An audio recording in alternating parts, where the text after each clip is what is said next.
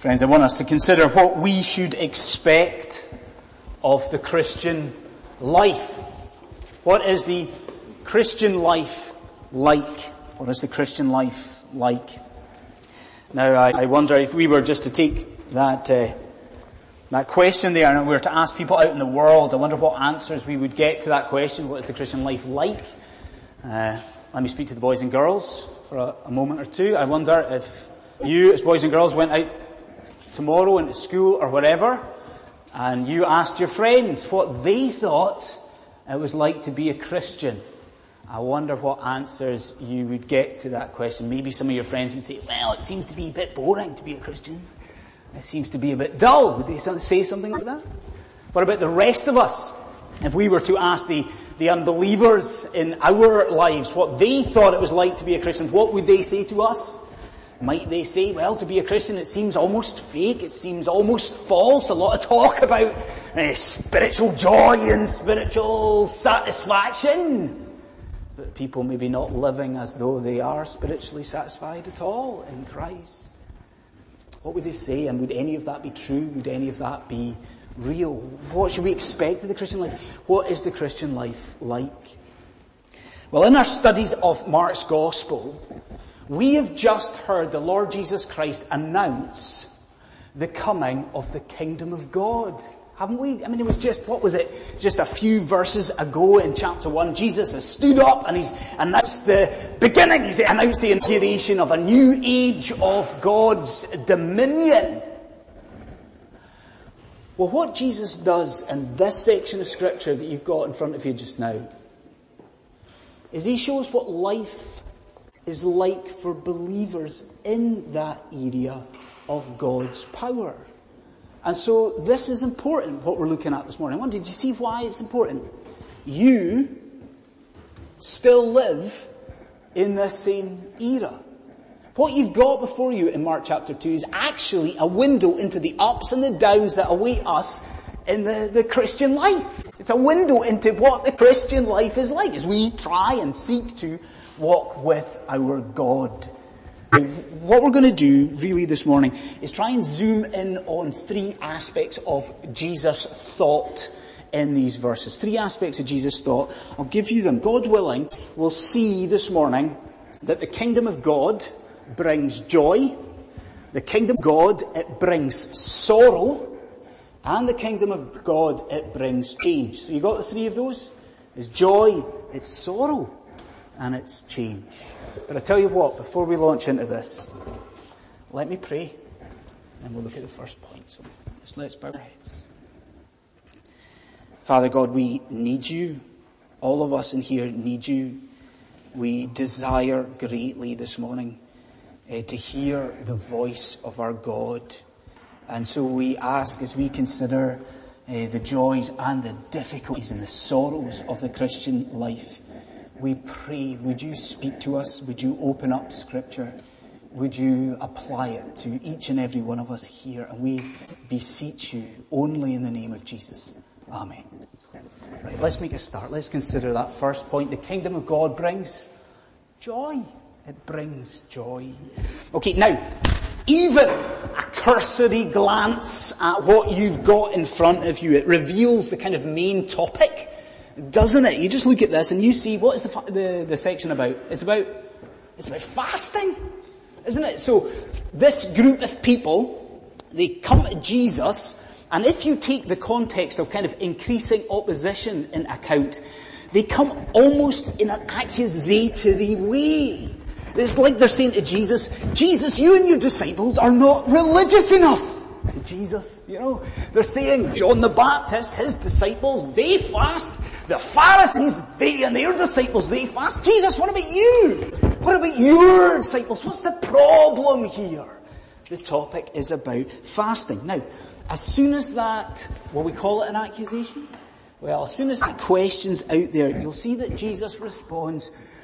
And he responds with wedding imagery. Doesn't he? Did you notice that when we read through it? It's almost like it's a parable of a marriage. Now, here's the thing that I want you to think about. I want you to think about how Jesus refers to himself in this sort of wedding imagery. Let me just read it to you. You can follow along if you want. It's verse 19. Look how he refers to himself. In response to this question, he says, how can the guests of the bridegroom fast while he is with them? So how does he refer to himself? Do you see it all in amongst this wedding imagery? Jesus refers to himself as the bridegroom, right? Now, I just want to pause on that for a split second. Just want to unpack that, because it's actually more dangerous than we think it is here. If you're familiar with Scripture, you're familiar with the church, you normally come to church, you are also familiar with that imagery, aren't you? Aren't you? The idea of Jesus as a bridegroom. Like time and time again, we've even studied this quite recently. Time and time again in Scripture, we read of the Saviour, we read of the Christ, we read of the Messiah being, he's the bridegroom, isn't he? You know this. He's the groom, and who's his bride? The bride's the church, and there's the marriage feast of the Lamb and all that. We're familiar with this language, Jesus as the bridegroom. Now here's the danger. The danger is because of our familiarity with this imagery, that we might think that people listening to Jesus at this point were also familiar with this imagery. And I need you to understand that they weren't. See, all the instances that you're thinking of just now as Jesus as the bridegroom, they are all what? They are all New Testamental images. All of them. And you need to hear this. Nowhere in the Old Testament was the Messiah, the Christ, the coming Saviour spoken of as a bridegroom. Do you see the point here? None of these people listening to Jesus would have understood this image of a bridegroom as being him making a messianic claim. You see that? That kind of raises a question for us. Jesus still calls himself the bridegroom. Why is he calling himself the bridegroom then? A number of the commentators on this section of Scripture are kind of hilarious when it gets to this bit here. Because they say, well, okay, he's not making a messianic claim, so why does Jesus call himself the bridegroom? Well, why not? He needed some sort of image, and everyone likes a wedding, so Jesus has just kind of picked the bridegroom out of thin air. Now, unsurprisingly, I'm going to kind of disagree with that just now. See, think about this. Okay, in the Old Testament, the Christ and the Messiah was spoken of as being a bridegroom, but who was? Who was? In the Old Testament time and time again, God himself, Yahweh, was spoken of as being a bridegroom. Isaiah 62, as the bridegroom rejoices over his bride, so your God rejoices over you. Do you see what's going on here and now? What is Jesus doing? He is equating once again himself with Yahweh, with God. And okay, it is veiled here. And I'm not for a second suggesting all the people listening to Jesus at this point would have seen it, would have understood it. But you do, don't you? You get this. Do you see what Jesus is doing? Here and now, he is declaring asserting his own divinity. He calls himself the bridegroom. Now, in some ways, unfortunately, that still leaves us with a question. Like, what's his point? I mean, we're dealing with fasting at this point. So what does this claim of divinity have to do with fasting? What's his point? Well, not to embarrass you too much, but Andy and Rachel are busy planning their wedding at the moment. Well, I say that Andy and Rachel are planning. Rachel's maybe planning the wedding, and they're having it in Ireland next year. I think, actually, as a congregation, what we should do is put a little bit of pressure on Andy and Rachel to have a wedding like people in the first century in Galilee would have had. They wouldn't have had a wedding day. They would have had a wedding week. And that's what we want. We want 7 days. That does not sound better. 7 days of celebration and festivities. But in seriousness, though, isn't that what Jesus is saying here? Like, in answer to this question, why are your disciples not fasting? What's he saying? He's saying, fasting? Sorrow? That's not appropriate. Why not? The bridegroom has arrived. This now is a time of rejoicing. The celebration is started. The kingdom of God is here. The festivities start.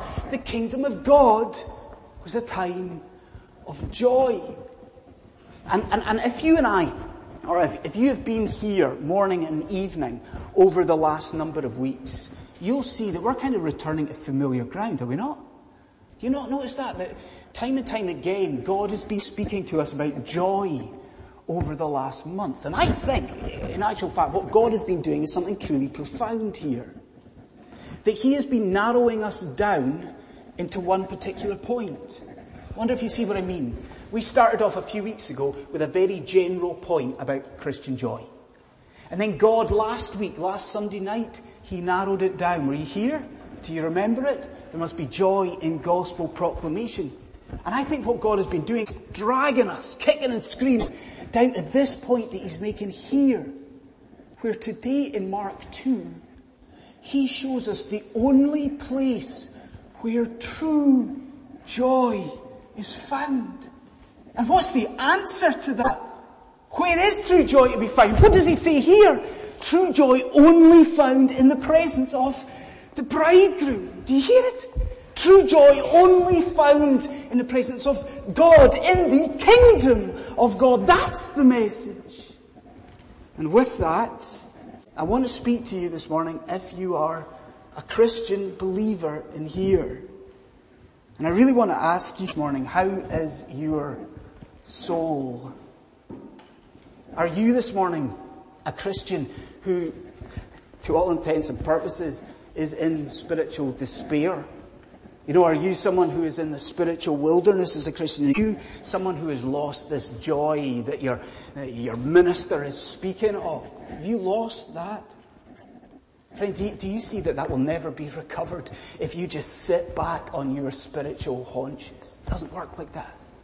You will never recover joy through mere routine. Look at Mark 2. Look to see in whom this joy is found. And as a believer, I'm saying to you this morning, cast yourself once again entirely on this bridegroom, entirely in Jesus. In Him is this joy. In Him is joy. But I also want to speak to the other people here.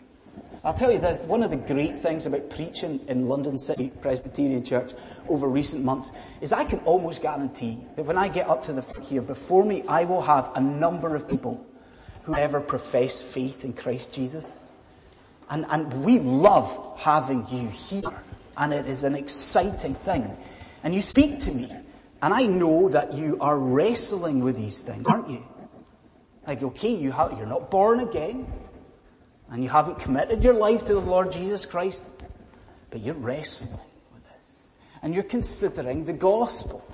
And I'm wondering this morning, here and now, do you hear the message that God has given you in Mark 2? Think about it. It's a marvelous thing. God this morning is showing you the only place of spiritual delight in your life. Isn't that an incredible thing? See, really, the message of the gospel is actually very simple, isn't it? It says that you are broken. It says that I am broken. We are all here broken. And we can only be fixed in the Lord Jesus Christ. Do you hear the message? In Him, in Jesus, in this bridegroom is forgiveness. In Him is cleansing. In Him is the satisfaction. In Him is joy. Is that not worth exploring? Is this forgiveness and the joy that accompanies it, is it not worth, even today, asking God for? Friends, here, Jesus tells us why His disciples weren't fasting. And what an awesome answer it is, isn't it? The bridegroom was with Him. God was amongst man. And that was something to celebrate. So we see that the kingdom of God brings joy. Secondly, we see that the kingdom of God brings sorrow. And it's not inconsistent. It isn't contradictory. Rather, what we see here is that to this life of spiritual satisfaction in Jesus will be added seasons and times of hardship for the people of God. Hardship. Theologians for many, many centuries have discussed and debated the limitations of Jesus' knowledge in the incarnation. The limitations of Jesus' knowledge in the incarnation. As soon as I say that, I know what happens. Like, we freak out a little bit, don't we? And their alarm bells go off. Say, what did he say? Jesus' limitations in the same sense. Is he sort of casting doubt on Jesus' perfection or his divinity or his sinlessness? But no, not a bit of it. And in fact, the fact that Jesus having his knowledge in some sense is veiled in his earthly ministry, that is a biblical fact, isn't it? You know, think about what Jesus says in Matthew 24. I mean, Jesus, Matthew 24, in some senses, he says, I don't know. You know, he says, only the Father knows the time for my return. So it's a biblical fact. But actually, it's the limitations of Jesus' knowledge in relation to the cross that has puzzled theologians down the centuries. I wonder, are you following me? Do you see what I mean? How much did Jesus know? You know, as a kid, and in his teenage years, like, how much did Jesus know of what awaited him? Like, okay, he was entirely aware of his divine nature, and he was aware that he had come to atone for sin. But to what extent was this knowledge progressive? To what extent was there a sort of progressive revelation of the exact details of the type of death that Jesus would die? And into that discussion, what I want you to see is the importance of what you've got in front of you. And in verse 20. So let me just pause there and let me read verse 20 to you. Think about the theological debate and let me read it. But the time will come, Jesus promises, when the bridegroom will be taken from them. And on that day, they will fast. I wonder, do you see where we're going with this? Like, do you see what Jesus doesn't say? Jesus doesn't say the time's going to come when the bridegroom is going to leave his people and they're going to fast. What does he exactly say? He says, the time will come when the bridegroom will be taken from them. And you see that verb that's used there? Very often that verb has really disgustingly sort of violent connotations. See what Jesus is saying? He's saying, you know, there's one day is coming, one day ahead of me here, where the bridegroom, where I will be forcibly removed from my people. See that verb? It is the same verb that is used twice in Isaiah 53 in the Greek translation of that. You know Isaiah 53 very well, don't you? You know these words. Like a sheep that stand before his shearers is silent, so he opened not his mouth. What's the next bit? Do you know it? Listen, by oppression and judgment, he, the suffering servant, our Christ, he was taken away. I think it's marvelous stuff. I think it's so illuminating, isn't it? We are seeing that even here, where are we? We are Mark chapter 2, people. Even here, the cross is casting its shadow upon the ground. Isn't it? Isn't it? And it is that, Jesus says, that will lead to sorrow for the people of God. Now, if we lay that theological discussion aside for a moment, what I think we're left with is actually for us this morning some really practical help for the Christian life. Because if you think about it, what is Jesus doing when he says here, the time will come when the bridegroom will be taken and on that day they will fast? What is Jesus saying to us? He is promising you as a child of God that in the kingdom of God there will be hardship. Isn't that it? He is promising us that in this kingdom of God there will be sorrow. And I do not know about you. I personally find that incredibly reassuring. Isn't it reassuring? It means that Christ does not expect me to live a permanently happy, clappy life. It means that Christ does not expect his people to be permanently living this constantly kind of sanitized and smiley existence. That's what it means, surely. It means that we do not have to pretend, especially in the life of the church, that as Christians everything is tickety-boo. We don't have to pretend that we are not going through spiritual difficulties, real miseries and despair. We don't have to pretend. And I wonder if that sounds like you this morning. I wonder if you are in the pit of despair. If you are, follow me please. Because I wonder, do you see that here in these verses God provides you with a tool to help you in your spiritual need? Do you see what the tool is? Do you see what... Well, wait a minute. What's the portion of Scripture about? What's it about? It's about fasting. And what does Jesus say here? He says, on this day of sorrow, what will the disciples do? They will fast. And we kind of pass over that and we think, oh, he's talking about sadness generally. He's just talking about sorrow. Jesus doesn't say that. He says they will what? They will fast. And isn't it true, friends, that in the modern church, and churches like ours even, we have sidelined this discipline, the discipline of fasting. Isn't that true? It's not a very popular thing for us to talk about at all. And isn't it true that if we fast, or if you fast, or I'll change it, when you fast, why do you do it? Why do we do it? Isn't it true that 99 times out of 100 we fast for guidance? Don't we? Don't we? We fast to seek God's will in our lives. And I want you to see here that Scripture fasting is used much more widely than that. And that here in front of you this morning, and in Daniel, and in Nehemiah, and in Ezra, and we could keep going, fasting is often associated with people's deep, deep, deep sorrow. People seeking God's face earnestly through fasting. And so maybe if you are at the stage this morning of great and deep spiritual despair, maybe you, like the disciples were at the cross, maybe in your heart of hearts you feel as though your Lord has abandoned you, that He is gone from your life. I'm suggesting to you this.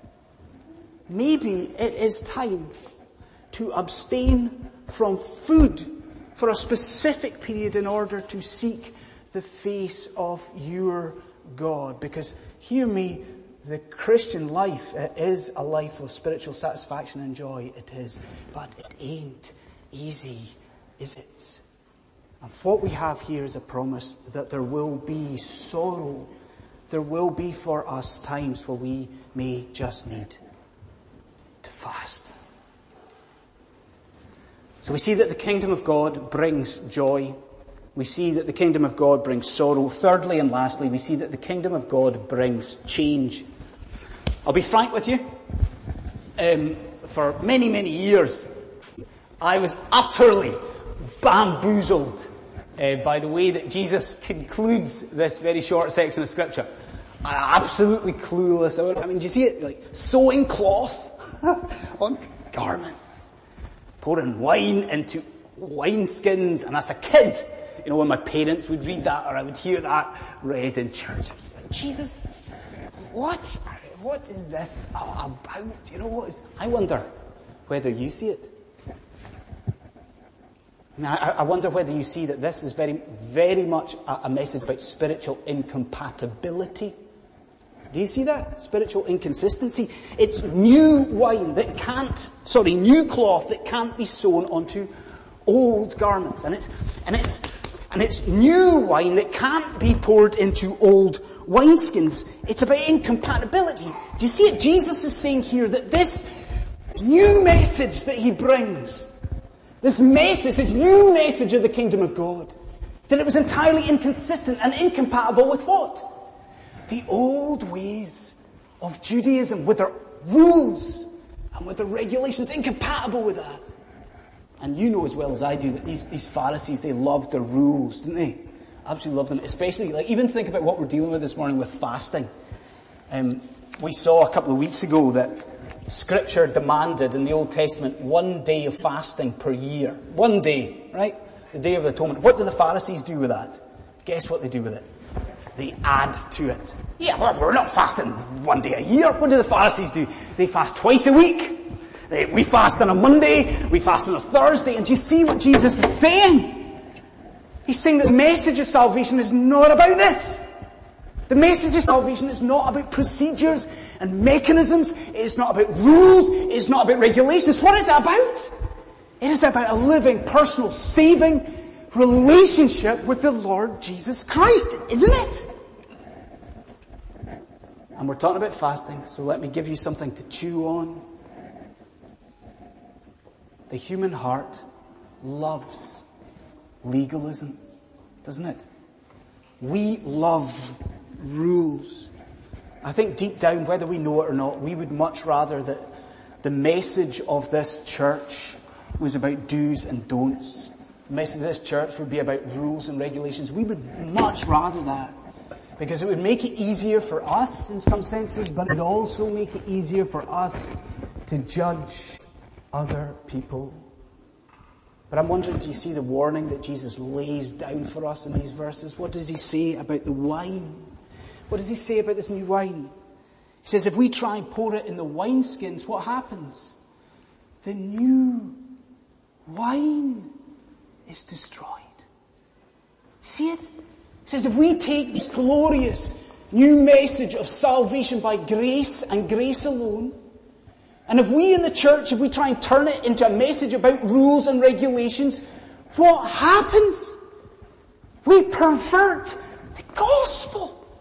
We destroy this glorious message of the kingdom of God.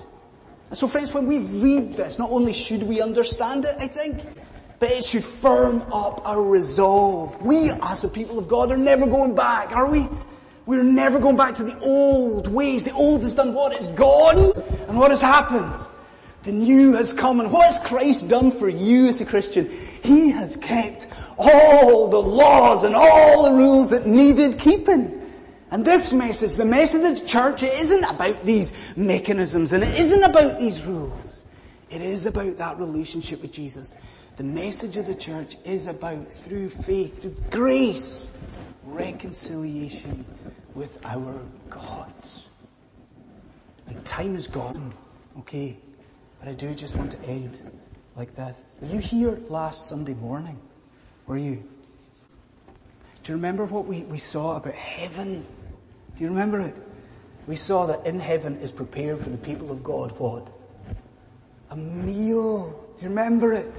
In heaven is prepared for you a wedding feast. I wonder, do you see in these verses what we learn about glory, what we learn about heaven? Don't we learn here that there awaits for us a life of uninterrupted joy? At a time where there's absolutely going to be no sorrow at all for you as a child of God. Do you see why we learn that? What's going to happen there? Well, at last, in glory, at long, long last, the bridegroom, he is going to turn and he shall see before him his bride. And she, the church of Jesus Christ, will stand before her groom, and there will be no sorrow, there will be no pain, there will be no misery. Why? Because there and then he, the bridegroom, will never leave her side. She will know that he, the great bridegroom, will never, ever be taken away. Friends, there is joy. Joy in the presence of the Lord Jesus Christ. And know this, as the children of God, in his presence we shall be forevermore. Let's pray.